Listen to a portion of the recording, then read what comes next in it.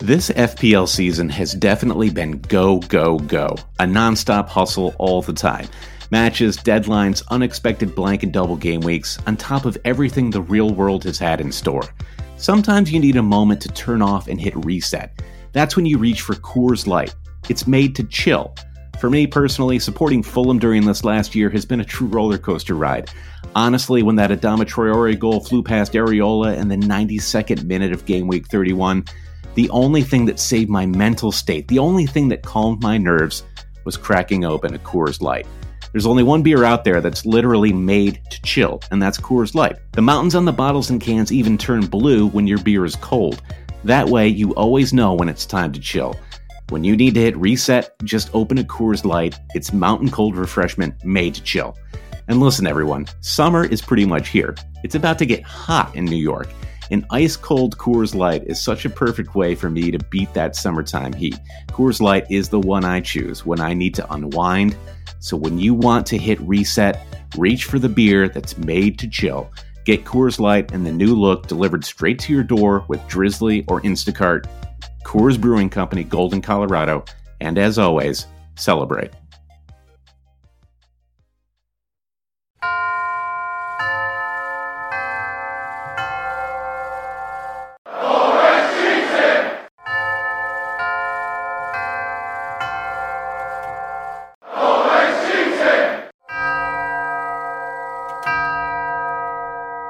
Hail cheaters, and welcome to another episode of the Always Cheating Fantasy Premier League podcast. I am here, my name is Brandon, and I'm joined on the other line by Josh. Hello, Brandon. How are you? I kind of just run into that like cold, and I never know exactly how it's going to come out. But there, it was very declarative. I am here. Because we're always talking for a few minutes before the podcast, and you're very loose and normal, and then it starts up, and it's like this very stiff, formal introduction. Anyway, I do apologize to the listeners. I'm recovering from a cold, so if I sound more nasally than I typically do, that's why. But yeah, we're from the Midwest. We're always pretty nasal. Yeah, I'm gonna be punching the cough button quite a bit during this podcast. Hey, Josh, I wanted to start things off reading an email that we received through alwayscheating.com. Okay. I don't know if you remember this from last episode, where you actually were telling us about this great product that we can buy. Riyad Mahrez, star midfielder of Leicester City, is actually a legend for reading audiobooks. That is true. Actually, that is not true. Oh, well, see, because one of our listeners, actually Luke, wrote in because he has been out there looking for Riyad Mahrez's audiobooks. I believe he had some books called Tall Story and another one called Remembrance of Things Past. What is Tall Story? Tolstoy.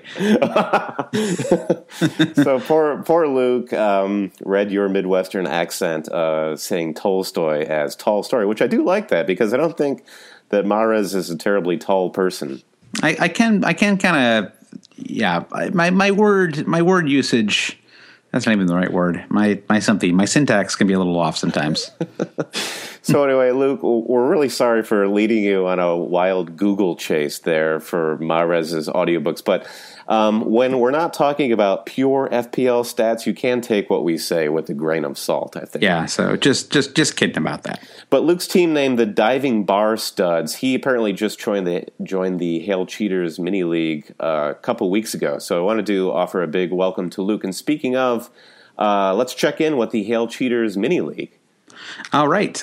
So we're recording this. A couple days earlier than usual because of the Thanksgiving holiday. So we're not going to linger too long on the mini league because a lot of things are still up in the air at this time. There's one match left to play still, and the Crystal Palace match tomorrow. Sunderland. We can say that Isle of Nabumbu, Gear Meld's team, is up to first place. Yeah, huge 79 points off of the 2-day weekend. So well done to Gear. Yeah, he's 12 points ahead of Colin Bothwell, but Colin Bothwell has 3 players in tomorrow's game, including 2 Crystal Palace defenders, which I believe you do too, right? You have a Crystal Palace Yeah, I am starting Hennessy in goal, and I do hope that Hennessy continues his run of starts. I know that Colin Bothwell has McCarthy, Hennessy's counterpart, in his starting lineup. Right, and you and I have in our 50-buck cup, our head-to-head matchup. I'm in a long losing streak right now, like longer than like maybe 6 we've on ever the had. bounce. If I think it's 4 on the bounce, or maybe more actually, because I was up 4-3, right? So you were up in that. So I think got it's the hot hand. So 5 in a row for you. So I have 65 points all out. And no one left to play. And you have, I think you have 61. I have 61. So I need 4 points from Hennessy. All right. So you just need a clean sheet. A clean sheet or a shitload of saves. Yeah. So the save, that seems a little high for a save count, but I think, so you need the clean sheet. It's going to be if you look at a guy like Adrian today against Spurs, he got 8 saves, but in the process, you're going to see a lot of goals get scored if you're being peppered that much. So he ended up with a total of 2 points. Right. Weird game, that one. I will be screwed if Hennessy doesn't start over McCarthy because I'll have Joe Hart coming in off my bench. Yeah, so on the last episode of the podcast, I don't even know why I'm doing this because I'm really hurting myself. But I've been pleading with you to make these moves. I insisted that you start Hennessy over Joe Hart, which you did. But I also insisted that you play AU and bench Pele, and you took one of the two pieces of advice. Can you walk me through your feelings Saturday morning when you watched the awful Southampton match and saw you had to know what was going on in that Swansea fixture. I wasn't watching either of those matches. So you had to feel pretty good when Bournemouth went up 2-0, right? Like decision justified. Oh, absolutely. That felt really good. Ayew has just been a thorn in my side for this entire season. He's caused a bench dilemma for me. The one week where I did actually play Ayew, Mahrez was on my bench and he got the brace. So I really didn't feel bad about it. And the more logical option, if I'm looking for like in my midfield, is I probably would have benched Mahrez instead of Pele, and there was only a 4-point total difference between Mahrez and Ayew there. Yeah, I suppose if you weren't going to bench Pele, I just felt like that Bournemouth defense is so bad right now that I think any team that plays, if you have a player in a team that's playing them right now, that player has to be considered a captaincy option. I mean, assuming it's a midfielder or a forward option. Like next week, Everton's playing Bournemouth, and it'd be very hard for me not to captain Lukaku in that match. Oh, absolutely. Even now that I have, I have Aguero back now, and so it's. That temptation to just captain Aguero all the time. I mean, they're home next week to Southampton, but I just don't know how you can pass up captaining somebody that is good as Lukaku against a team like Bournemouth. Yeah. I've got to be honest with you. My hope with that Southampton-Stoke game was less that I'd get a goal out of Pele, but more that I would just get a goal out of Southampton to rob you of the Butland clean sheet. Yeah, I know. How bad would I have felt if Butland lost the clean sheet and Schmeichel got one? After playing Schmeichel for 2 weeks in a row. Yeah. Oh, that would have stung. I mean, I think I speak for the entire FPL game when I say Pele is out, and I have already made my moves to get Pele out and Aguero in. And we can talk about this a little bit more as the pod goes on. But how could I be surprised that Pele didn't score here? He's been on such a cold streak. Classic Graziano Pele. I knew the second I brought him in, it was, I don't know. I'm not sure. 12 points out of 6 games. No, 12 points out of 4 games. Yeah, I mean, all of the underlying stats, this is, going back to the last international break, all the stats implied that he was... he was in great form, and they had great fixtures coming up. And it was, how could you not, bring him in? And it has not worked out at all. And I had a feeling, I don't know, you need some blend. It can't just, some people can just play by stats, and but that doesn't even seem that fun to me, right? You need some blend. You got to trust your instincts a little bit. I mean, if all you're doing is just, it's not like we're like playing, in $10,000 leagues or something where making the right decision is more important than having fun. Exactly. You still want to. Thanks, coach. Yeah, well, I just mean that you still want to feel like the decisions that you're making are based on your read of the situation or your feeling about what you've seen so far. I mean, if all you're doing is just crunching numbers and putting in the player who's the most logical choice every game week, then it's just that to me isn't very fun, especially over 38 weeks. Oh yeah, when you see a player that you put in because of stats as opposed to your own intuition, and that player does well, it's far less satisfying than when you. I mean, punt is putting it too strongly, but when you know you acted on your gut and your eye test. Yeah. And you need a little blend, I mean, like our friend Trevor tends to bring in people like Nemanja Matic. Nemanja Matic. I could have just said Matic.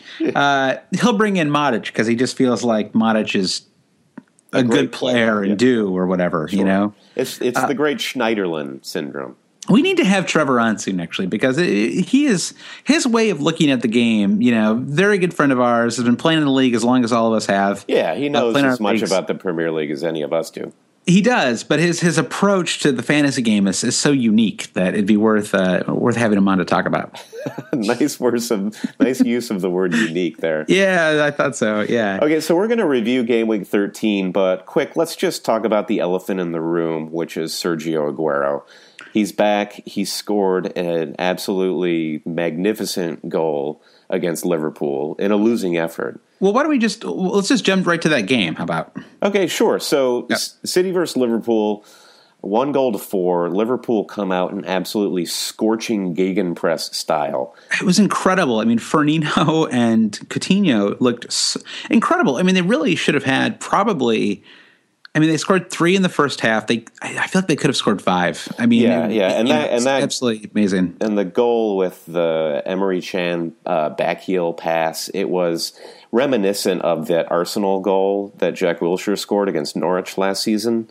Yeah, as an Arsenal fan, it made me a little jealous to watch that Liverpool team because how exciting must it be to follow that team right now? I mean, they have. It feels like a team on the rise. I know it's just one match and they lost to Crystal Palace last week, but it's impossible to watch that game, at the Emirates, or at the Etihad, excuse me, and not feel like a team that's going to possibly challenge for a Champions League spot this year. Yeah, and it will only get better as they go, but you see that it will need to because their fitness level doesn't seem to be quite at the level. In the second half, you saw Liverpool just fading. All their players just looked pretty shattered from how hard they were pressing the entire first half. Let me ask you this, Brandon. This is not quite a fantasy question, but if you had to, 13 weeks into the season, if you had to guess who the 4 Champions League spots would go to at the end of the year, who would you pick? I would pick City, United, Arsenal, and Spurs. Yeah, that was what my thought was initially, too. I think... Yeah, well, after the Spurs game that we just watched today is throwing me off a little bit. It'd be tempting to. I mean, it's sad that we're not even considering Leicester here, given that they are the actual first place team. Yeah, I think I might go City, United, Arsenal, and Liverpool. I actually feel that strongly that Liverpool is just going to keep. I mean, I really have a lot of faith in Jurgen Klopp, and I have going back to the Bundesliga days, and I mean, you just saw we saw Firmino and Coutinho absolutely tear it up, and arguably their 2 best attackers weren't even on the pitch with them, and maybe you could argue that they played better because they weren't there. Right. But if you can find a way to combine Coutinho, Firmino, Benteke, and Daniel Sturridge, you were looking at a really potent strike force. Yeah, Benteke was totally put on blast there when he came in late in the game and he had that breakaway when he was 1-on-1 with the keeper. But did he get the assist for that Martin Skrtel goal? I can't remember. I think he did kind of chest it down. He did get the assist. He did get the assist on that, yeah. But he was just so slow, and you do wonder how frenetic it appears that Klopp wants that team to play. I don't see Benteke really fitting in there. He's probably better suited for a plan B option. Yeah, possibly. I mean, I doubt that he would want to stay if that's. I guess you just never know. I mean, over the course of a season, yeah. It does seem like Sturridge has more gears. Sturridge can play as a forward. He can play. I mean, he really is a natural forward, Sturridge. But I think that he probably can. I mean, he certainly got the legs, right, to play the gegenpress style. Well, you had some very good fortune in this game, Josh, with Martin Skirtle, who, my God, for the last month, he's been one of the best defenders, bar none, in the league, I think. Yeah, I think my fortune, it kind of evened out at the end of the day because I got totally fucked on that Deulofeu assist that didn't get counted somehow. I mean, he had a shot on goal that was so good that all what's his name could do. The Aston Villa, all that Brad Guzan, the worst keeper in the league, could do was like knock out this fizzling shot that would have gone in. Sure, like the cat that he is, batting at a piece of string. In a way, and then it was an easy tap in on the rebound off the shot, which even the Fantasy Premier League website said that it was a tap in after a save by Guzan, after Guzan parried away a shot. Yeah. Then let's see, what do they actually say on the homepage? Yeah, it was something like it was determined that it was a pass to Kone, right? So here on the homepage of the FPL game, they say, no assist was given to Deulofeu for Everton's first goal as Opta determined he was trying to pass to Kone rather than shoot. Assists are not given for significantly deflected passes. It just seemed like an incredible judgment call to me, right? I mean, if the shot is on goal, whether it was intended to be as the Men in Blaze would say, a chasse, it would still look like a shot to me. I don't know. What did you think? Did you see the replay? Yeah. And Deulofeu in that position is going to shoot. And yeah, it was a shot. It was annoying because I burned 4 points this week. I had to replace Bone, which is for the best long term, and I had to get rid of Payet, and so I brought in Deulofeu and Aguero, and I mean obviously So I really went back and forth on Deulofeu. I actually didn't really think about Barkley. I thought Deulofeu was the better option given his form, and it's unfortunate that Barkley played so well, but I don't feel too bad about that because I really wasn't. Yeah, because I see Deulofeu being a more consistent player. I am kind of shocked at the size of the Deulofeu bandwagon.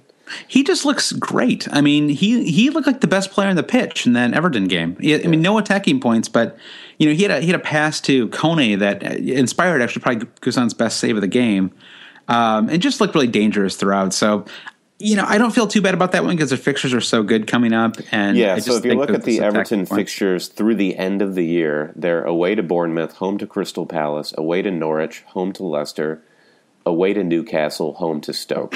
That's really money in the bank, right there. It really is. I mean, Everton could really be in fourth place at the end of that run, or certainly in one of the Europa League spots. So Deulofeu and Barkley aside, Lukaku has to be a must-own striker, right? I think so. Given his price, I mean, you just can't. It's the best value in the league right now, given how well he's performing and how good their fixtures are. I think that if anybody had Pele and still doesn't have Lukaku, I think that's a really easy move. I would even argue that I would move to, if I didn't have Lukaku, I would move to bring in Lukaku before I move to bring in Sergio Aguero. Yeah, it doesn't require as much surgery. I mean, you can probably make that a straight swap without burning 8 points to bring in Aguero or something. I mean, Man City's fixtures aren't that good coming up. They have. Southampton at home, Stoke away, Swansea. I mean, the Swansea at home fixture is a pretty good one, but then they're away to Arsenal, so it's not the big city fixture is on Boxing Day, home to Sunderland. That's a triple captain Aguero day. Yeah, it really is, and in a way to Leicester too. I would argue that triple captain anybody around the Christmas fixtures is a little bit dangerous. Oh yeah, the rotation risk is really insane. Yeah, I mean, I know that I've said before that I feel like I'm not going to use any of my chips for like the first 38 weeks or whatever, but I think that then in particular it's really it'd be really dangerous to use it for a single game week. Right. So just to finish off the Man City Liverpool fixture here, Liverpool looked incredible, and their fixture run now is Swansea, Newcastle, West Brom, Watford, Leicester, Sunderland. That's incredible. My main concern having Nathaniel Klein in my defense is he's now on the suspension tightrope with 4 yellow cards. Yeah, but you can't get rid of him now. No, I can't. And even if he does get a yellow next week, I'll just have to ride it out and bench him. But my defense... Swansea, Newcastle, West Brom, Watford, Sunderland, Leicester. I mean, their fixtures are really good the next 6 weeks. Yeah, and if Klein doesn't end up with at least an assist or a goal out of that run, I'll be shocked. Yeah, I agree. really will. He is due for some attacking points. Yeah, I agree. I mean, that the Skirtle goal was fantastic. Really. Yeah. So the only reason even get into it because I started complaining about Delafeu. And the only reason those points come into play for you is Skirtle was on your bench, but George R. Russell Martin did not play. Who you had started in your squad. It was great luck. So we'll get to a Twitter question quickly, which is from Colin Bothwell, who says, was it luck or skill for Josh Lannon to get the Skirtle auto-subbed off the bench? And obviously that is pure skill. I knew that George R. Martin wasn't going to play, and I wanted to fool everybody with my skill. You know that George R. Russell Martin is in heavy work mode to finish the next book of the Song of Ice and Fire. Yeah, so there's no way he was getting into that game. Kate saw that tweet. My wife saw that tweet, and she really enjoyed it too. She was laughing about it. Let me actually take this question, Colin. It was pure luck. Pure luck. You know what? I was overdue some luck. I've had a very unlucky season. I agree. It's good to see Josh with the smile on his face.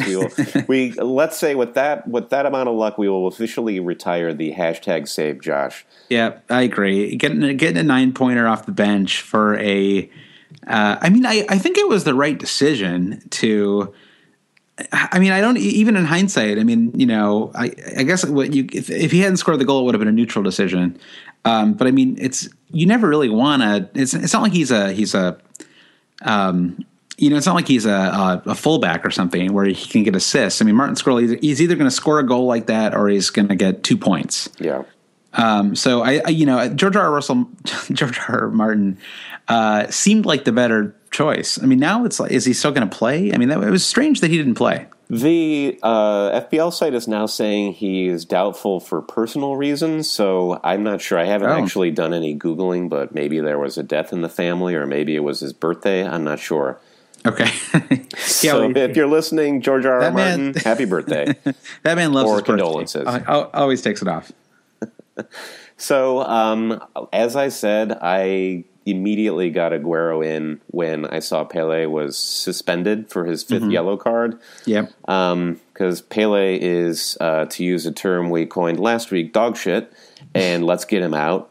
Aguero is must own it when fit. I'm bringing Pele out too, and I think Jamie Vardy is finally coming in. Nice. It's about time. Can you believe it? It's about time. Yeah. So how does that feel to bring him in after 10 consecutive goal weeks? It doesn't feel great. I won't lie to you. It does not feel good. It doesn't feel fun. But I think it's sort of like a piece of fashion that it's not particularly to your taste, but it's gotten to the point where all of society is wearing that thing. Exactly. It's like cargo pants on khakis. Yes, exactly. Circa 2000.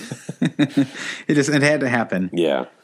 So yeah, I'm actually going to probably burn 4 points again this week because I'm going to take out a Leicester defender and bring in. I think so. I think Wes Morgan's going to go, and I've got enough money that I could turn Wes Morgan into some defender. So some like $6 million defender, probably an Arsenal defender. So my thinking right now is to wait until after Arsenal's Champions League game on Tuesday, see who plays, make sure no one gets injured, and then probably bring in an Arsenal defender, and then Vardy too. So yeah, kind of giving the game away here a little bit. But I guess you admitted you brought in Aguero. So who else did you bring in? 2 players because you didn't use your transfer, right? I did not use my transfer in game week 13, so I had 2 free this weekend to spend for game week 14. So De Bruyne was the guy on the chopping block. Yeah, that makes sense. He just wasn't performing. He looks a little lost out there without any other creative midfielders.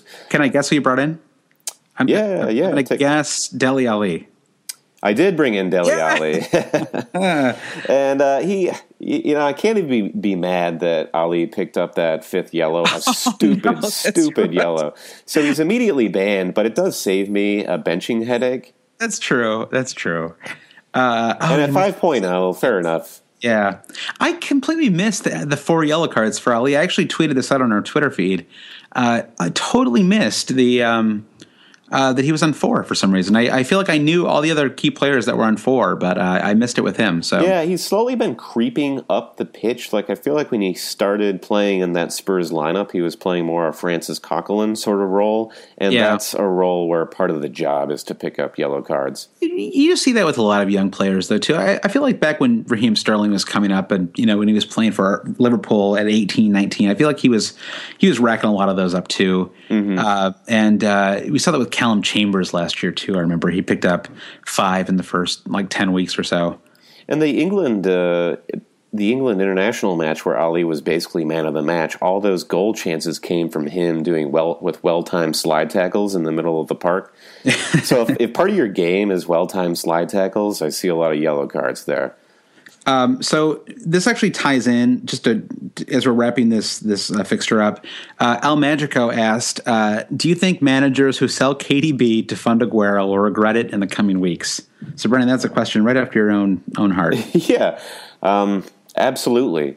You could regret it. I mean, there are a lot of things that I have already regretted. And the only other options, the problem is there are so many good players to pick up in FPL right now. No matter who I sell, I was going to regret it. I mean, Andre Ayew has been getting stay of execution after stay of execution. Yeah, it's a weird season because everyone is performing well always. Yeah, and it's like no one has an off week. I mean, even like Harry Kane's 2 goals today. It was like I couldn't even be mad about it because it's like, well, this is like how it is this year. Everyone scores every week. It's like there's it's absolutely wild how consistent all of the key fantasy assets have been, like across the board. Yeah. I mean, it didn't really matter who you captained this week. Like I guess if you captained Sanchez, you might have felt a little screwed. I suppose if you captained Vardy over Lukaku, you lost yourself 5 points, which isn't that much really. Yeah. But still doesn't feel good. Yeah. I mean, Mahrez, you would have had 9 points. There was really, you weren't too screwed anyway. Even if Ozil got you 8 points. Yeah. But here's the logic with De Bruyne. He's obviously a fantastic player, and he'll come good later this season, but he has not looked good in that City lineup for the last few weeks. And if you're bringing Aguero, that's City cover. So if you need the money, I would take De Bruyne over Sanchez in a heartbeat because you're getting that City cover with Aguero. And we've got a question here from Sushant20, just to get the Man City questions out of the way. With so many striker options, isn't it a bit knee-jerk to consider bringing Aguero in when he's not even fit to play the full 90? That's crazy. This is crazy to me. I mean, I did say that I think that if you didn't have Lukaku already, which I think most people listening to the podcast probably do have Lukaku, but if you don't have Lukaku already, I would move for him first, and then I would move for Aguero second. Yeah. But Aguero looked fine. He really did. I mean, that shot was sublime. It was a great shot. He wasn't maybe quite as involved in the action as he could be. It didn't seem like he was. Well, I'll tell you why, because City just were total shit in the middle of the park. Yaya Toure was having a picnic there in the center circle. It was very surprising. I feel like Yaya Toure has been subbed off a couple times this year. At halftime, and I mean, it's shocking they still give that guy the captain's armband. He just hurts the way he that drifts team in and out. I know his work rate can be so poor sometimes. Yeah, I am heartened by that performance by Aguero because even though he wasn't involved, he was running through the channels. He was trying to get behind the defense. He looked fit and ready to go, in my estimation. My hope is that he doesn't play in the midweek Champions League fixture, which I don't think he will, because Man City they've already gone on to the next round. I think it's away. I think it's in Turin when they play Juve. So just leave him at home. Yeah, put him in one of those hyperbaric chambers. Yeah, they can probably lose. I think they can lose that game and still get first place in their table, at the Champions League table, in their group, if they win their final home fixture. So there's really no reason to play him.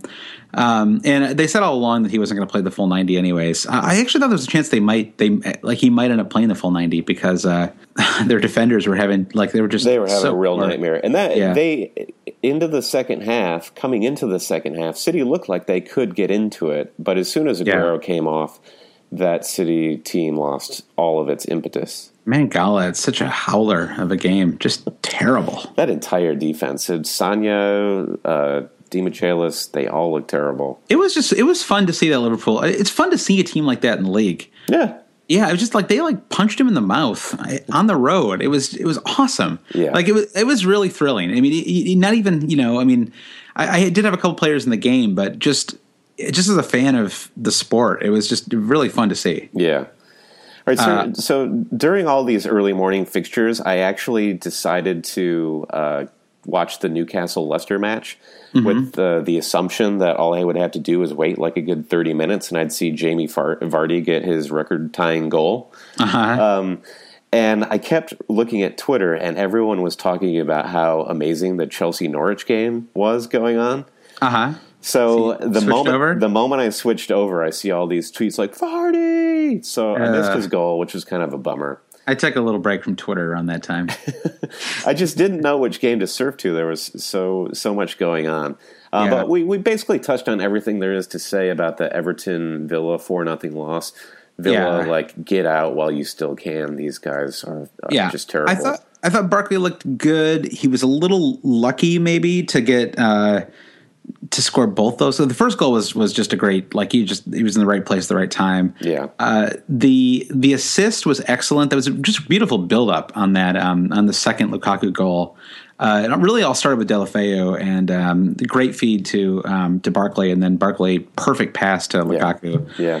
There could have been more goals in that game. They look great. They really did look good. The one question was the Everton defense. I mean, given their fixture run, I think in the last couple of weeks we here on the Always Cheating pod have been slightly dubious of the Everton defense. Yeah. And we have to take into consideration they're playing the 20th place team in Villa.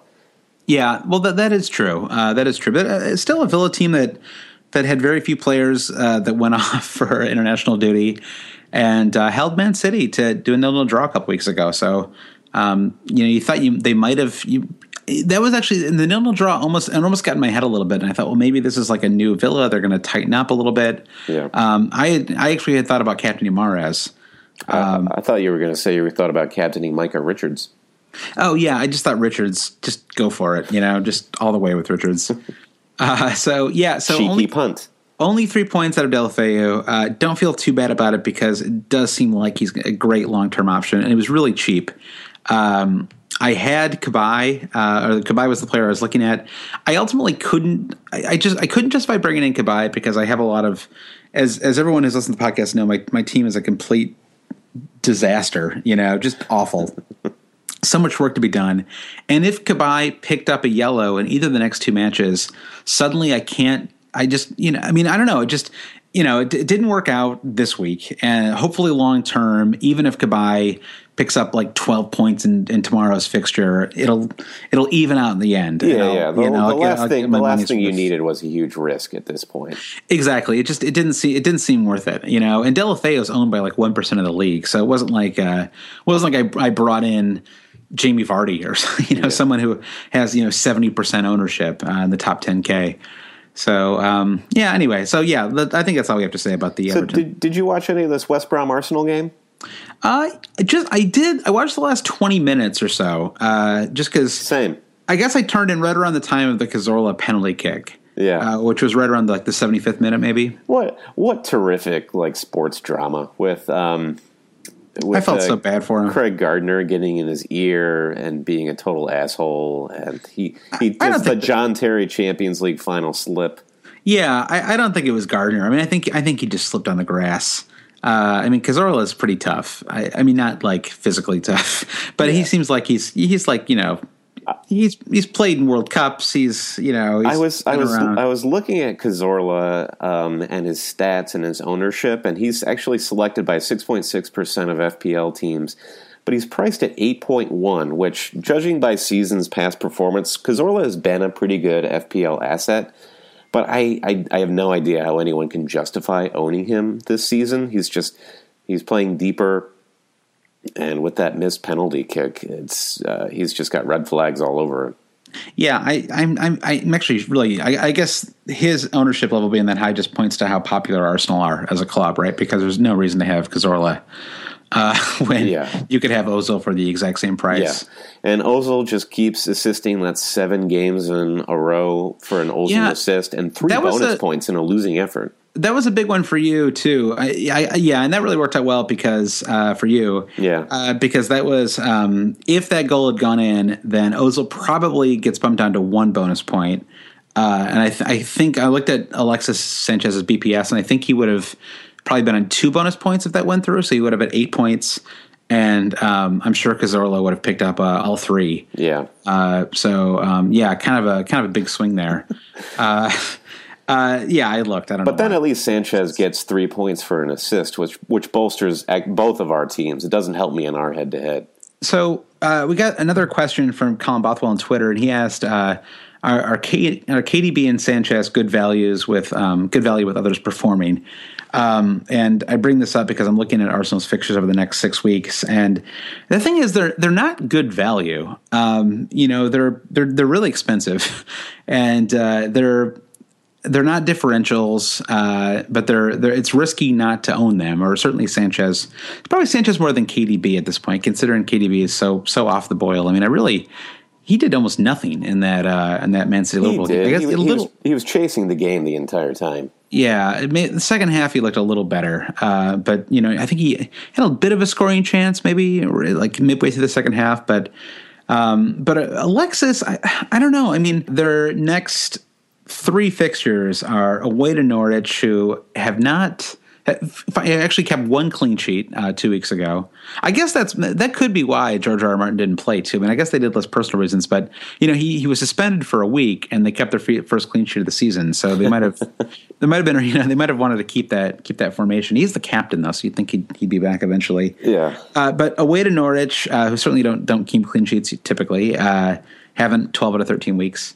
Home to Sunderland, which is a game where you really have to think about captaining Sanchez. Would you not? Even with so many other options, I think Sanchez at home to Sunderland is that's really the key to the question is when Alexis Sanchez shows up, he shows up.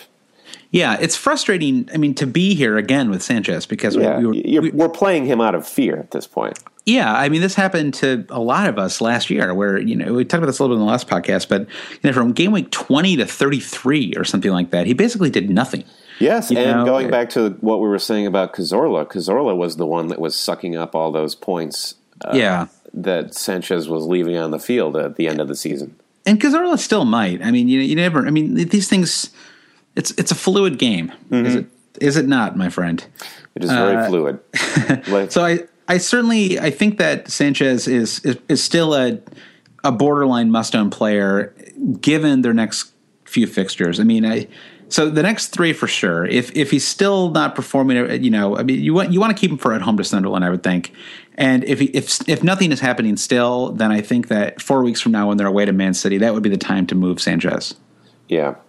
All right. So I mean, what do you think? I mean, because you could make an argument you could downgrade Sanchez to Ozil if that 2.5 million or whatever was enough to turn one of your forwards into Aguero. Yeah, and that would be worth it. I would support that logic too, because going to my logic in dropping De Bruyne for Aguero, and now I have my City cover regardless.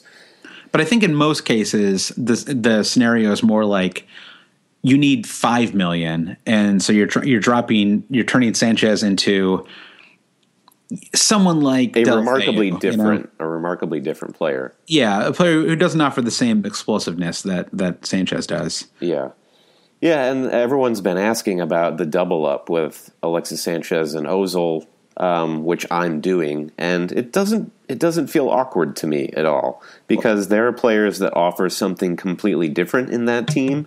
Yep. Ozil being the service provider and Sanchez just being a total weapon. Yeah. And there are other players that you double up on where they're contributing the same thing to the team. Yep, I agree. All right, so there's one more fixture that we want to just talk about real quick. Spurs versus West Ham. And everyone was predicting that Harry Kane was back on form, and everyone who captained him this weekend, it paid off. He got his 2 goals. He should have had 3. Did you see the breakaway that he completely flubbed? Yeah, How humiliating. Yeah, it was a weird. Yeah, I don't know. I guess it just.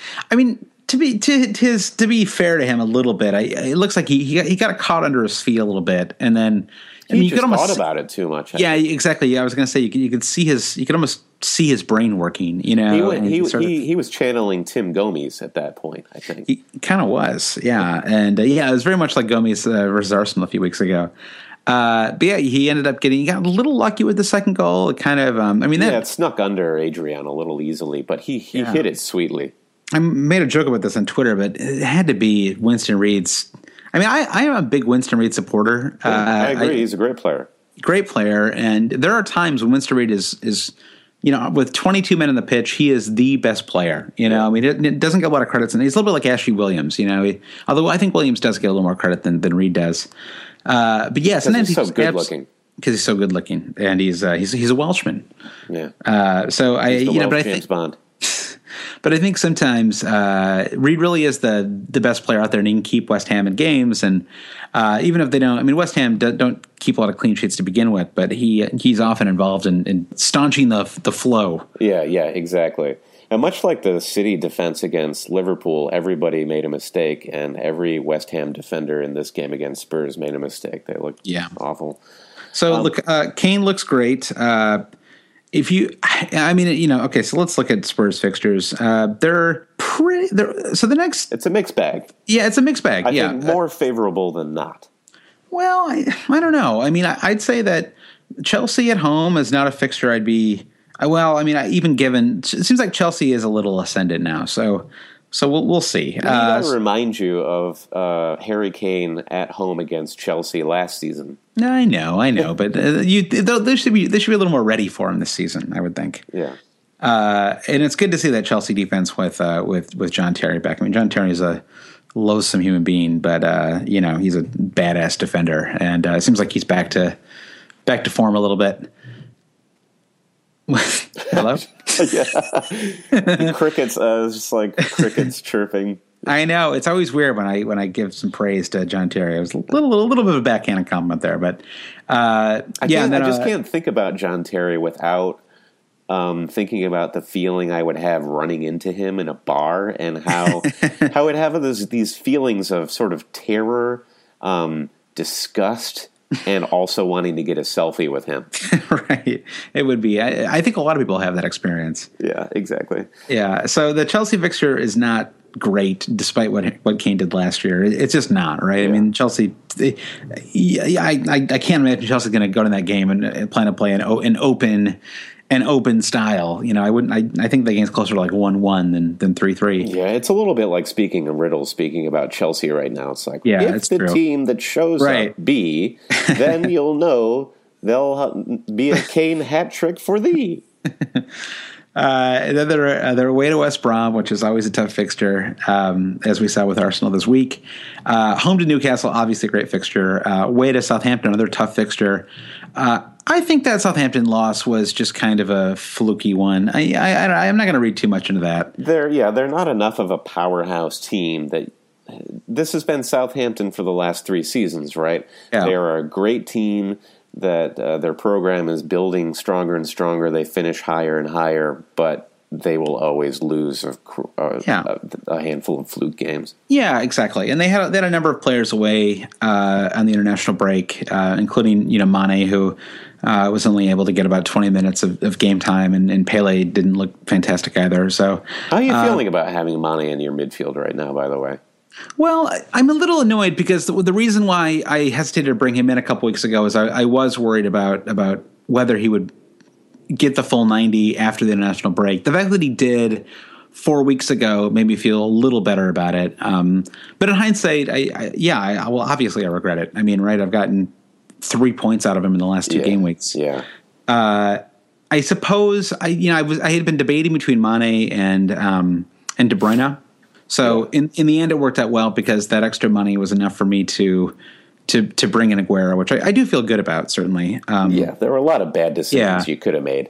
Yeah, and exactly. That was the one you made. Yeah, exactly. And so I would have brought in Deulofeu a week earlier, and I'm not sure who I would have brought in. I might have even brought in De Bruyne. I'll be curious to see how it shakes out because the giant Deulofeu bandwagon to me feels similar to the massive Mane bandwagon that was. But if you see Deulofeu play, I mean, that guy, he has the ball about as much as anybody in that Everton team. He may have the ball more than anybody on that team. We should try to find some possessions to that. Okay, so like in an upcoming podcast, let's do that, Brandon. Let's try to find possession statistics for each team and just try to see who's on the ball the most. That'd be an interesting number to pull for every team. So yeah, anything else you want to say about Spurs West Ham? Well, I guess Kane is another monkey in the works for our forward lineup. So we're talking about the must-have Lukaku, and we're considering Lukaku and Aguero sort of at the same level right now. And then Jamie Vardy, who you're bringing in, has to be considered by everyone. And now there's Harry Kane. So we basically have 4 must-have strikers right now in Kane, Lukaku, Vardy, and Aguero. Right. Where does Kane fit in? I mean, I think you really could argue that it makes more sense to have Kane than Aguero right now. Right. If you're just looking at the data. And given that he seems to be kind of a streaky scorer. Yeah. And he looks good. I mean, he's, that whole team looks good right now. Yeah, Kane did look just like he did last season at his best today against West Ham. Super, lethal. And Ali looked great. It's too bad that he's out for next week. Yeah. I thought it was one of the better games from Eriksen that I've seen for a while. Agreed. So I was really hoping for a third goal at the end from Eriksen because his ownership level is so low, and I knew that would bump Kane down from 3 bonus points to 2. But you can't have everything. So I think Kyle Walker really fucked everyone who was looking for a Spurs clean sheet there. Yeah. Joe Gunnister on Twitter, just to tie in with this question of ownership, asked, get rid of Mahrez and Vardy long term or just too good a value? And just because you brought up Vardy a moment ago, sure. I think those players are too good a value. I don't know. You just can't get rid of either of them right now. I don't know why. You may have a week where one of two of them doesn't perform like we did with Mahrez last week, but at their price, it's really those are irresistible prices, and they haven't risen to the fact that even though I'm finally bringing in Vardy, as late as about anybody who's still playing the game is, right? Mm-hmm. If you're taking the game seriously and you don't have Vardy right now, you're an even bigger idiot than I am. You're a real dummy, or you're equally as idiotic as I am. Let's say that much. So I think I think you have to keep him. Let's look at Leicester's fixtures real quick. Let me just pull these up so the fixtures are actually about as poor as they've been for Leicester. Yep. All season. Home to Man U, which you could still see some goals for Leicester. Away to Swansea, can also see some goals there. And then they really have their first tough run of the season, I would say. Yeah. Home to Chelsea, away to Everton, away to Liverpool, home to Man City. Yeah. Now you don't want to take anything away from Vardy's achievement, but if you do look at the fixtures that they had in the last 10 games, it was very forgiving. I mean, save Arsenal, where Vardy actually scored 2 goals in a losing effort. Right. Norwich, Southampton, Crystal Palace, West Brom, Watford, Newcastle, Stoke, Villa, Bournemouth. Yep. So they're due. They are due. And so I mean, how many? I could see them dropping in that run of 4 games that starts. I mean, even the Man United game, you could see them losing, right? Absolutely, sure. Yeah, so it's a tough run. I think they're always going to score goals, just given their style of play. Yeah. So, I mean, it makes a lot of sense to drop their defenders, all of them. If you can. Robert Huth. If you even have them. I have not been able to get rid of Robert Huth, and now he's on 4 yellows, and his value has dropped to 4.3. Yep. My defense is really a cluster right now. Yeah, mine is the same way. Speaking of judging teams, let's get to our Rate My Team. We're actually bringing the Rate My Team back this episode of Always Cheating. And up next we have listener Tom Hall. His team name is Released on Bail, and you can find him in the Hail Cheaters League in position 118. So he's actually doing, I think, by 4 spots better than the BK Broilers, my team.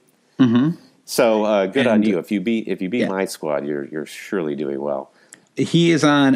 He's ranked in the top 400K overall. Not too bad. 376. And looks like he has 69 points all out for this game week. So definitely a green arrow week, I would think. I don't think anything tomorrow is going to change that. Yeah. Already above average. His team value is also staggering. He's got a value of $104.5 million, and in the bank it's $1.2 million. All right, so let's start up the Poku scale here. And just as a reminder, Poku is our beloved. What is he? Is he like an attacking midfielder? He seems like he plays a little bit in the middle. He's somewhere between an attacking midfielder and a striker on NYCFC. And he is by far he plays all positions, Josh. Yeah, he does. He plays fullback. He plays defensive mid, attacking mid, goalkeeper even.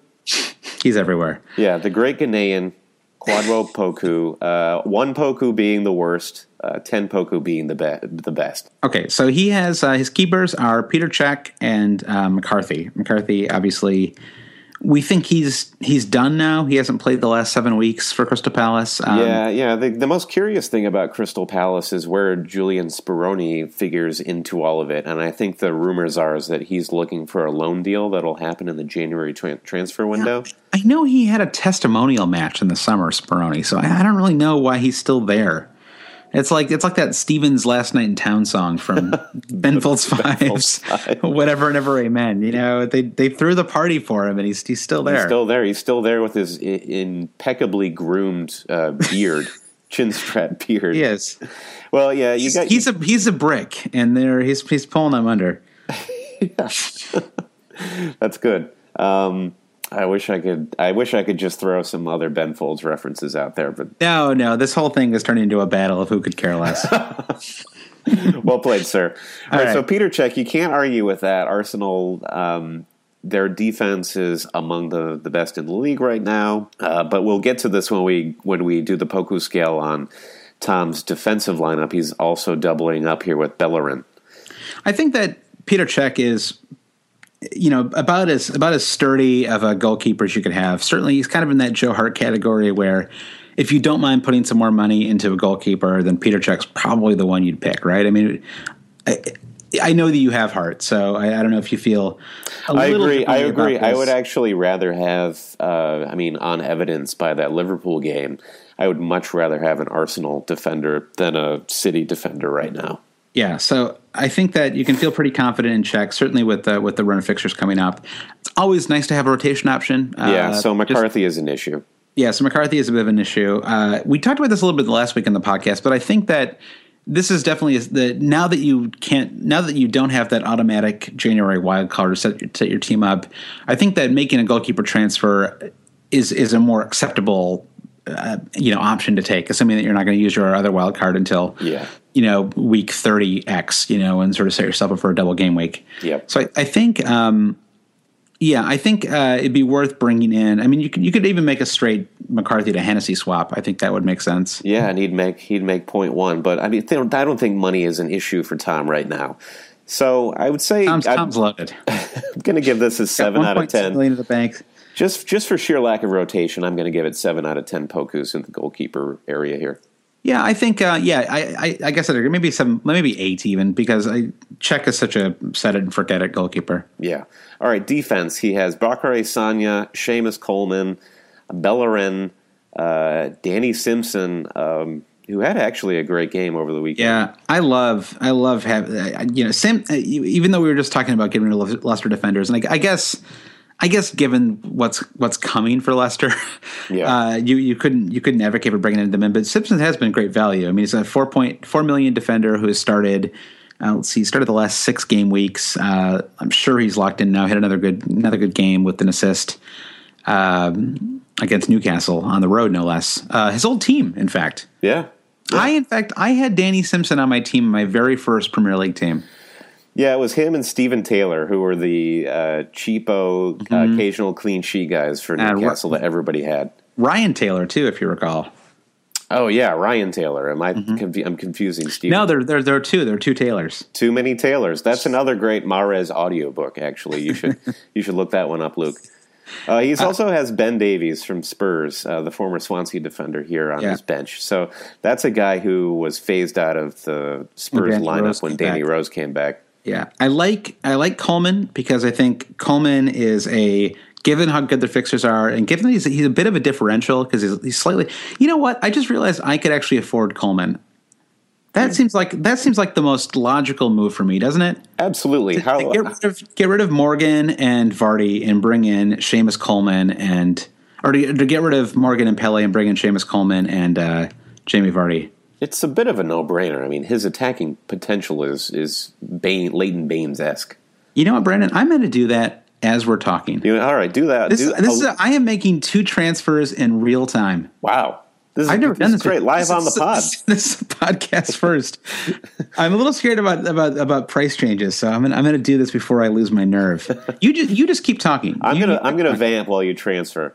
All right, so I'd say this is a really terrific defensive lineup. There's lots of great rotation. Save Ben Davies here. If you're gonna transfer anybody out, it's gonna be Ben. But your starting 3 here for game week 13 was Sagna, Coleman, Bellerin.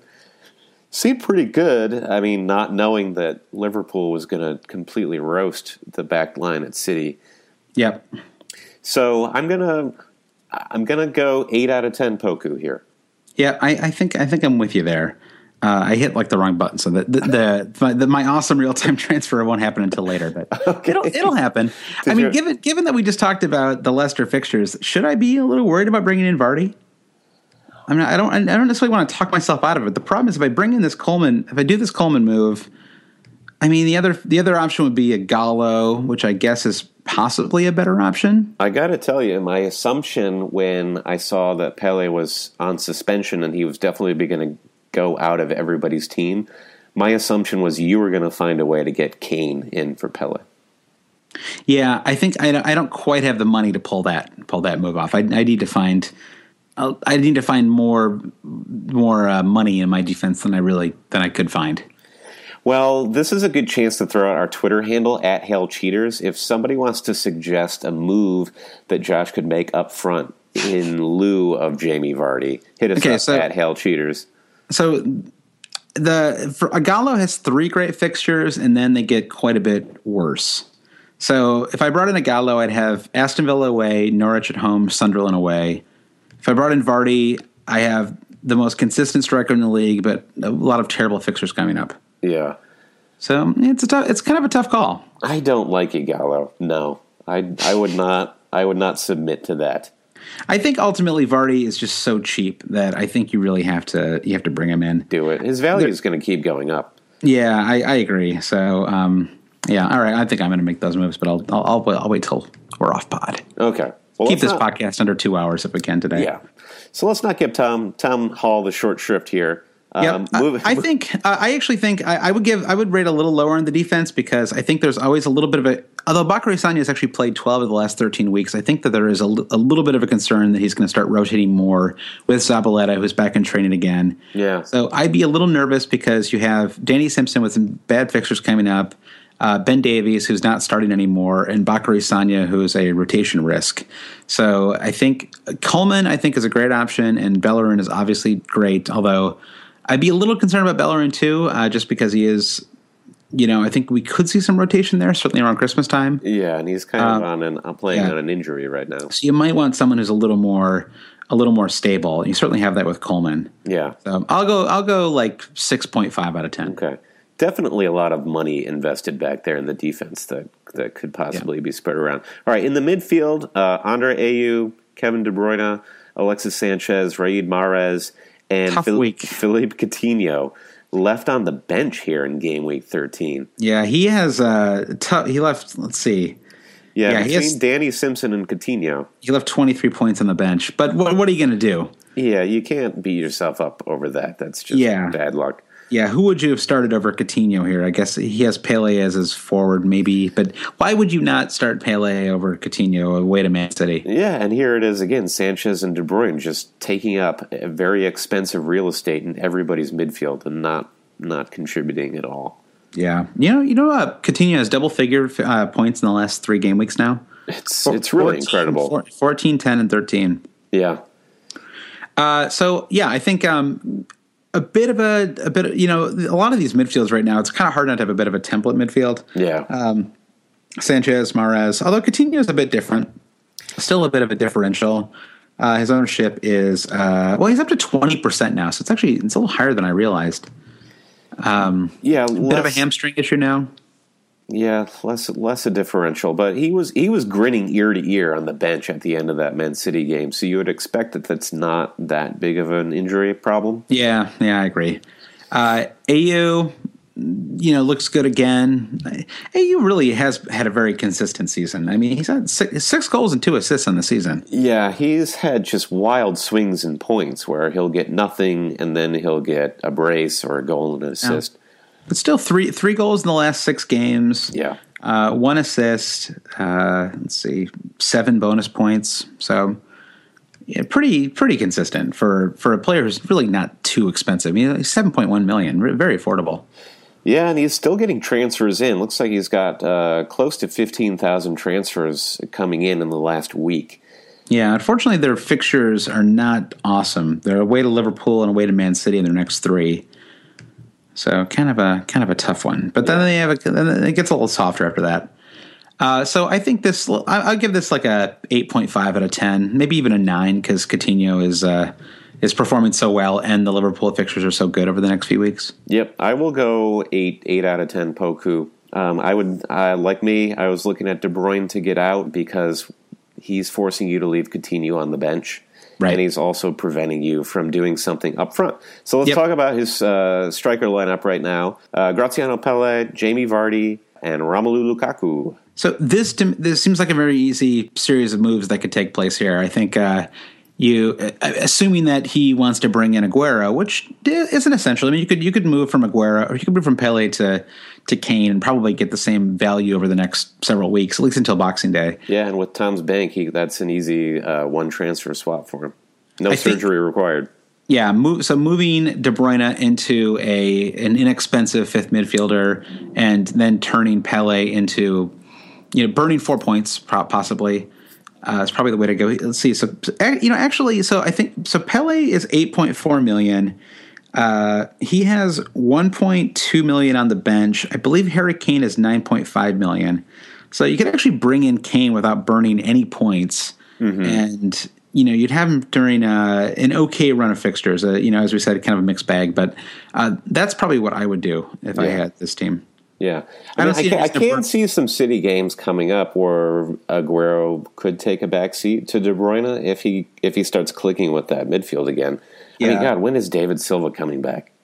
You could even argue for not making a transfer right now and just leaving Pele on the bench for 1 week and going with the 5-man midfield. Yeah. Although you don't really want to play AU away at Liverpool, I don't think. So anyway, so let's. I mean, the Vardy and Lukaku there's no need to have any discussion there because those players are about as good as you can get right now at the forward position. I kind of have to grade this as an incomplete Poku, not knowing what he's going to do with Graziano Pelle. All right, so we'll go incomplete. If he makes the move for Kane or Aguero, then it's probably close to like a 10 out of 10. Yeah, agreed. So well done to Released on Bail, Tom Hall's team. Looks pretty good. Looks better than my team. Yeah, exactly. So here's to you moving onward and upward in the Hail Cheaters Mini League. The Mini League, which you can join at our Twitter page, at Hail Cheaters, or go to alwayscheating.com and hit our league tab. Yeah, and there's also a comment form there on our site where you can send us a note to ask us to rate your team. Yeah, we're getting back on the one team a week rotation. We're just going to do one a week and just so space it out. And there is a queue, so don't submit your team this week and expect to hear it next week. Yeah. All right, Brandon, let's do our week 14 preview. Yeah, step into the optimizer. It's game week 14. I'm still trying to brand that thing. Patent pending. FPL optimizer. So I'm excited. I can't tell if you like the optimizer or not. Oh, I do like the optimizer. I love the way it sounds. It sounds like some of American Gladiators. Yes, that sounds great. All right, take us through the fixtures here, Josh. All right, so I'm immediately excited to see as an American that there is no 7:30 a.m. fixture on Saturday. All right, have a good lie-in. Although I think I'll be up because my brother is flying home early that morning. So it's one of the rare times I would actually be up around 7 a.m. regardless. Oh, yeah, and your brother is a lovely guy, but there's nothing worse than not getting your family member out the door on time and fearing they'll miss their flight and you'll have to deal with them for another day. He hasn't even flown in, and I'm already stressed out about it. So we'll go right to the 10 o'clock fixtures. First matchup is Aston Villa, Watford, and Micah Richards is going to make his way back into my team for this one. Well done, Micah. He actually looked okay in that Everton game. He actually had a couple of pretty good clearances. I felt like he was the best defender in a game where I don't feel like. I felt like the real problem for Aston Villa was that they lacked attacking prowess. It wasn't that they looked defensively shambolic. I mean, the West Ham game today was an example of a defense that looked fucking terrible, or even Man City. But I don't know how much of that Everton game you watched. I didn't didn't watch very much of it. Yeah, I didn't feel like Aston Villa's defense was put to shame. Really, I just thought it was a great offensive performance. Right. So I actually think. I think Aston Villa is going to get a much-needed win in this game. They're really overdue for a win. They sure are. I'd love it for them. I mean, it doesn't seem that you can argue they won't get relegated this season, but you don't want to see them just be utterly humiliated. Because it's such a great club. Exactly. It's not like saying things like overdue. It always sounds like it's not rooted in anything, but yeah. You see this a lot where a team just wills itself to win because they need a victory so badly. So I really think they're gonna put their best foot forward, and I think this is a 1-0 win. Yeah, I hope so. Watford was really, really fortunate to even get a goal against United. That penalty call was so soft. Yeah, that was I was so happy. I was Chris happy Smalling's too. one of the most known players in the league. I was thinking of burning 4 points to get Chris Smalling in. So I was really? Really pleased that I was vindicated there. Yeah, and there's a great site, by the way, not to get too off track here, but I don't know if you've used this site before. Sorry, it's called FPL Discovery. Oh, never heard of it.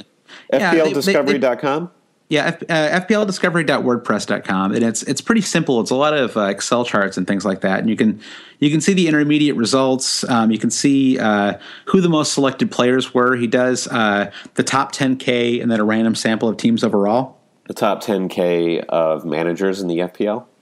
That's right. And then a random sample of 20,000 other managers out of the 3 million. Sounds cool. So it is cool. And so you can see how many points were scored from those players, who the players they picked the most were, et cetera, et cetera. It's really worth taking a look at. And so I immediately noticed that in the top 10K and overall, Chris Smalling and your defender, Nathaniel Klein, are right up there at the top. Interesting. Yeah, Nathaniel Klein obviously a little bit higher in the overall, more in the top 10K than more people in the overall own him than in top 10K. Yeah, you'd have to be. I feel crazy for have stuck with him for so long. Yeah, so many Liverpool fans out there, and I think that's part of why Smalling's ownership is so high. But he also is the one player who's actually consistently starting on that Man U team. So check that site out. It's a lot of fun. Cool. All right, next fixture is Bournemouth-Everton, and here is our first captaincy option with Lukaku going against one of the most diminished defenses in the league. If Everton scored less than 3 goals in this game, I'd be shocked. Yeah. And it's just a question of it's the Lukaku who shows up to score goals or if it's the Lukaku to make Aruna Kone score goals. Yeah. So there's really not much. The Bournemouth team, I feel bad for them. We saw we saw John Mostyn, their owner. Yeah. He seems like a nice guy, but it's not. Bournemouth is a certainty, a dead cert to be relegated as far as I'm concerned. Yeah. So Godspeed and good luck to them in the championship next season. Yeah. So let's say 3-0 Everton. That's my prediction for this one. Yeah. So Tom, your Seamus Coleman pick looks great here. Crystal Palace, Newcastle. Newcastle has been they're out of the relegation spots now. They've looked a little bit better. Obviously, nothing happened against Leicester. Yeah, they looked like a total mess going forward. They didn't look as inept as a number of teams did this season, but there's no cohesion. Yep, I couldn't agree more. And here I'm going to have to question whether I start Joe Hart or Wayne Hennessy again, and the temptation will be to put Hennessy in goal for a Crystal Palace clean sheet. It may depend on what you see from Crystal Palace tomorrow. That is absolutely correct. So that actually brings us right to Man City Southampton. This could be a great Always Cheating sponsored by Purell hand sanitizer, Pure Watch. I totally agree. Southampton has shown an ability. They do not seem afraid to play these top teams. Yeah. It'll be interesting to see what happens without Pele.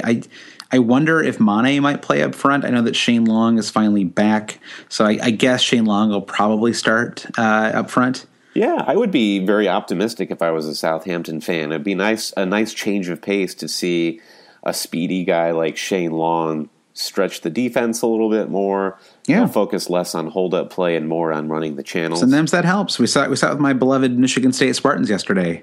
Oh, bless. Lost. What's that? Bless the Spartans. Bless the Spartans. Spartans will. Yeah, lost their top player, and somehow they beat one of the best teams in the country. So do you think Southampton stands a chance then? What are we predicting? I don't think they stand a chance, but I do think that this game could be competitive. Yeah. I think that they could score a goal, and certainly plenty to start Mane in this game, but I think they will probably lose 2-1 or 3-1. Yeah. I would go 3-1 on this. And, of course, Aguero, we have to address that. We're probably going to shy away from armbanding Aguero in a game like this. I just, when there are so many... I just, if you have Lukaku, he's such a tempting option. I think it'd be hard to captain Aguero here. Yeah. It's an interesting spot actually, and I don't think I'll be doing this, even though it's kind of tempting to do it.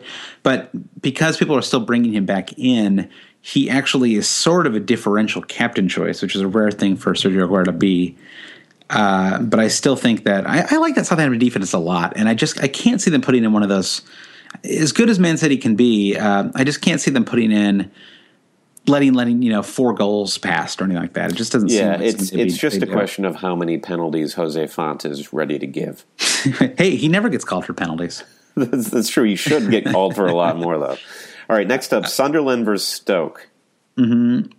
God, just what a dreadful game this would be. Stoke keep getting it done. They do, and I'm rooting for them. I think kind of sneakily they're on 19 points. They're right in the middle of the table. 3 clean sheets in a row. Winning tough. It's actually a fun team to root for. It's a rare thing for Stoke. Yeah. Just given given how long it's taken for me to shake my Pulis related thoughts about this team. Yeah. I really don't know what to think about Sunderland right now. I'm anticipating a mild Sunderland resurgence at some point. Yeah, I think it's inevitable, right? And they have a lot of attackers. They have a lot. They have a lot of gifted veteran attackers like Jermaine Defoe. Yep, but it could be too soon this week for that to all coalesce. Stoke will be heavily favored, I think. Yep, I certainly would expect Stoke to win this game. I think it'll be another tight one, though. I think maybe 2-0 Stoke seems about right. I think another clean sheet could be on the cards. It's certainly plenty to start Jack Butland. Yeah. All right, Leicester, Man U. Maybe this is the 12 for us in the US. This is the 12:30 game. Right. Very excited about this game. Should be a great game, and I hope that Leicester is able to continue their high flying scoring form. It's very hard to predict this one. What's really cool actually is this is 1 versus 2. This is the battle for the top of the table. Who would have thought? Yeah, and who would have thought the expectation here is that United is going to be on their heels the entire game? Yeah. Because if we know anything about United this season is they have jack shit going forward. And Vardy will be going. He tied the record, right? So now he's going to break the record. He will be going for the record outright. That is currently he's currently tied with Ruud van Nistelrooy, who was a United player when he set that record. So they're going to be doing everything they can to get him a goal in this game, I would think. Yes. Yeah. So once again, I'm talking myself back into this Vardy thing. I just don't know that I could find a better option than Jamie Vardy. It's also a story you want to get behind. Yeah, exactly. Leicester. Come on, Leicester. Let's get win the league. All right. You know what? I think I'm talking myself back into this, Brandon. All right. Okay. I'm doing it right now. Are you ready? I'm ready. Do it. Hit the button. I have just done it. I now have Jamie Vardy on my team. Woo! Welcome to the fold. Welcome to the fold. Oh, it feels good. It feels like I really... It had to happen, didn't it? I think I just saw Jamie Vardy's ownership jump up from 53% to 53.1%. So you're part of a very exclusive group right now. I feel I'm almost bashful that it's taken this long. Yeah. But, here we are. So hopefully this is a bit of a slugfest and we get some goals in this game, maybe a 2-2 draw. I actually think Leicester will win. I don't know. I don't think it'd be. I think 2-1 Leicester. That's my. I could see Man U scoring an early goal and then Leicester picking up 2 in the second half, and kind of vintage Leicester style, and winning this one. But no clean sheets on either side. I wouldn't think so. All right. Next up on Sunday, we have Spurs versus Chelsea. That's the first Sunday kickoff. Very interesting match. Really a test for Spurs, right? And Spurs are unbeaten in, is it, I think, 13 weeks now? Not since they haven't lost since the game week one. Yeah. You'd expect them to show up to play. I mean, I think Dele Alli being out, Ryan Mason can easily slot into that role. He looked terrific in the second half of that match. He should have had himself a couple goals. Yeah. So I would not be concerned at all about that. I mean, I can't even believe we're talking about being concerned about Dele Alli being missing. Yeah, and Spurs will be fine. All these people bringing in Hazard, I had to laugh. I was so delighted that he has scored nothing in the last 2 games. I know he's played better, but it just makes me so happy not to have him score. Yeah, it just fills me with glee. Moussa Dembele continues to look awesome on Spurs. I was sad for him or any of his minuscule ownership that he didn't get any attacking points. Yeah, I thought so too. I thought he looked really good. Just a number of players looked very good on that team. Yeah, I mean, what a great goal from Alderweireld as well. Oh, great headed goal. Yeah, lost Winston Reed so easily, and just a free goal that he took so well. Yep. All right, so maybe it's a tough one to call. I think this could be a draw.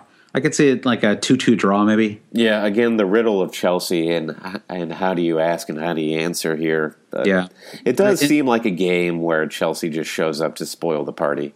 It certainly is possible, but I don't know who, from a fantasy perspective, which Chelsea players you want right now. I mean, I know that Diego Costa did score, but he has to miss some opportunities in that game, and I don't know, just hard to tell. Yeah, and there's not a clean sheet for Chelsea in it, so if you are and Azpilicueta didn't even start. I know. He didn't start. We were talking about him in the last podcast. Yeah, he was the only one you should invest in. So apologies to anyone who bought Dave on our recommendation. It's very surprising that he didn't start. He had started every match through the. I mean, maybe he was just due for a rest. I mean, that's certainly possible. Yeah, and I think he did travel with the Spanish team. So maybe it was just he had to rest eventually, and home to Norwich is probably the best time to do it. Could be. All right, so no Chelsea investment here, but Spurs, you should still be feeling good despite them going up against last year's winners. West Ham, West Brom. I was glad to see is the next fixture. I was glad to see Lanzini pick up a goal. I guess so. He was largely invisible the entire game, and it looked like they were trying to slot him into that Payet role, and he was overwhelmed. I'm just glad that he scored because I feel bad for West Ham losing Payet, and so it feels like that will give them. It was a nice moment for them. It was also very delightful as a fantasy player because I don't have any Spurs defenders, and a lot of people do. So it was really I had to laugh when he scored that goal. I felt the exact same way. It was a really well taken goal. It was a well taken goal, and just for despondent West Ham fans. The attack actually looked pretty good. They had a couple chances. Sacco, I thought, looked really good in the match. He was really active, and it's exciting to see Alex Song finally back, and he will definitely be a much-needed creative force in that midfield without Payet. I think so, too. I think the defense has to tighten up, though. I don't know. I would expect something to happen this week. It wouldn't be surprised if Winston Reed didn't play next week. Or Carl Jenkinson, who just looks like a complete mannequin out there. Yeah, so I think, but I do think West Ham will win this game. I think they'll win maybe 2-1. Yeah, West Brom at home is a good fixture for West Ham because West Brom doesn't offer a whole lot going forward. Yep. Okay, so now on to more interesting fixtures. Liverpool, Swansea. I think we'll both be starting our Liverpool players in this game. Will you be starting Andre Ayew, do you think? I guess you're going to have to. I will have to because my Dele Alli transfer is sort of fizzled immediately. Is there anything less fun than having a pretty good attacking player going up against so you have you've got your one of your better defender options this week? Yeah, it's one thing if it's it actually makes me feel good because I will presumably win either way. Either I get a clean sheet from Nathaniel Klein. Or, it's guaranteed if Swansea score a goal, Ayew will be involved. That's true. So I go into it with that sort of optimistic viewpoint. Okay, that's true. And the IU Shelby link-up play is actually looked pretty good. So I could see a Swansea goal in this game. Yeah, but save Gary. Yeah. Save Gary Monk. Save his job. Yeah, and Martin Skrtel's looked excellent the last several weeks, and so I expect several more goals from him in this game. 5 or 6, maybe 10. I mean, that's kind of an understatement. I mean, that guy has got it. Looks the best central defender in the league right now. It'll be really interesting just to see what happens to Liverpool over the next several weeks. I mean, Benteke can't come off the bench every week, right? And I know Sturridge. I think Sturridge would have started had he not been a bit of a doubt. But I don't know. Klopp is savvy enough to know. I think there will be fixtures where Benteke will benefit that team, and others like this Man City game where he won't. I think he'll get his due. But Firmino has to be a sure starter for the next few weeks. Yeah. He's a little expensive. It's hard to. He's not a great fantasy option because I think he's over $8 million still. He's kind of he was priced a little high coming into the league this year. I know they paid a lot of money for him, but it seems like he was a little overpriced. Yeah, and it's taken him too long to come into that team to warrant that price. Coutinho is by far the better option. Yeah, I agree. All right, so but that seems like a sure Liverpool win, wouldn't you say? Oh yeah, easily. God, I hate to predict this one given my defensive situation and my IU situation, but I'll go 3-0 in favor of Liverpool. Yeah, I think that sounds about right. I'll say 3-1, just because I could see Swansea has a tendency to get a counter-attacking goal. Come on, Jefferson Montero. That brings us to the final fixture of the game week. Norwich host Arsenal. Seems like a bounce-back game for Arsenal. If there ever was one, for sure. Yeah, they will be coming off a Champions League game, and could be a very big Champions League game one way or the other. So if they win that game, if Arsenal lose their Champions League game on Tuesday, they are officially out of the Champions League, and then actually they may not even make the Europa League, depending on everything else works out. God, if you're an Arsenal fan. Yeah, seriously. But if they win the midweek game and they're still in for the Champions League, and I think all they'd have to do is beat Olympiacos, assuming that Bayern Munich kills them, which I expect them to do. I think if they, sorry, I don't mean to go down this road. Basically, Arsenal could be feeling very good about themselves going into this fixture, and they're going to want to get the taste of that West Brom game out of their mouth. Absolutely, and the league is surely so much more important to Wenger at this point. Yeah, a tough fixture, and I think Santi Cazorla, I could see. Doesn't this feel like a game where you could just see Cazorla getting like 12 points or something, just to make up for what he did last? He's the kind of guy who it feels like I felt really bad for him because he just seems like such a good dude. And, I'm predicting a brace for Giroud in this game. Okay, I'm gonna predict an assist and like 2 bonus points for Cazorla in this game. All right. And a Dea Mercy Mobakani goal and a 3-1 Arsenal win. Well, like a diving header Mobakani? It's actually going to be a scorpion kick. Oh, my. He is such an ambitious player, Mobakani. He is. He should try more conventional shots sometimes, too. He'd score more goals if he did, I'm guessing. Probably. I mean, as difficult as it would be to score more than Mobakani already does. That's true. What a player. Great player. Well, there's your optimizer for Game Week 14. We do wish all of our cheaters out there the best of luck. And good luck to you, Josh, as we go into our deciding Crystal Palace Sunderland game tomorrow. I'm hoping for a clean sheet. Yeah, thanks. You, me, and Jamie Vardy. I'm excited. It is fun to have on my team. It's a relief. Yeah, I've been avoiding Leicester matches for like 6 weeks because I couldn't deal with it. I would have brought him in. It was a structural problem. I had these 2 defenders that I just couldn't get rid of. Yeah. I should have just burned. I should have just burned like 8 points several weeks ago and just brought. That would have been the way to do it. Yeah, that was what I had to do with Mark Albrighton some time ago. Yeah. All right, Brandon. Well, hail cheaters. Yeah, Poku forever. And please don't forget to subscribe to us on iTunes. You can find us on SoundCloud or Stitcher Radio. And do leave us a review if you could. That'd be great. That would be great. And we're at Hail Cheaters on Twitter. Yeah, constant dialogue happening there. Send us your questions or your comments. And we'd love to hear from you. All right, Brandon. Talk to you soon. All right. Thanks, Josh. Bye-bye. Bye.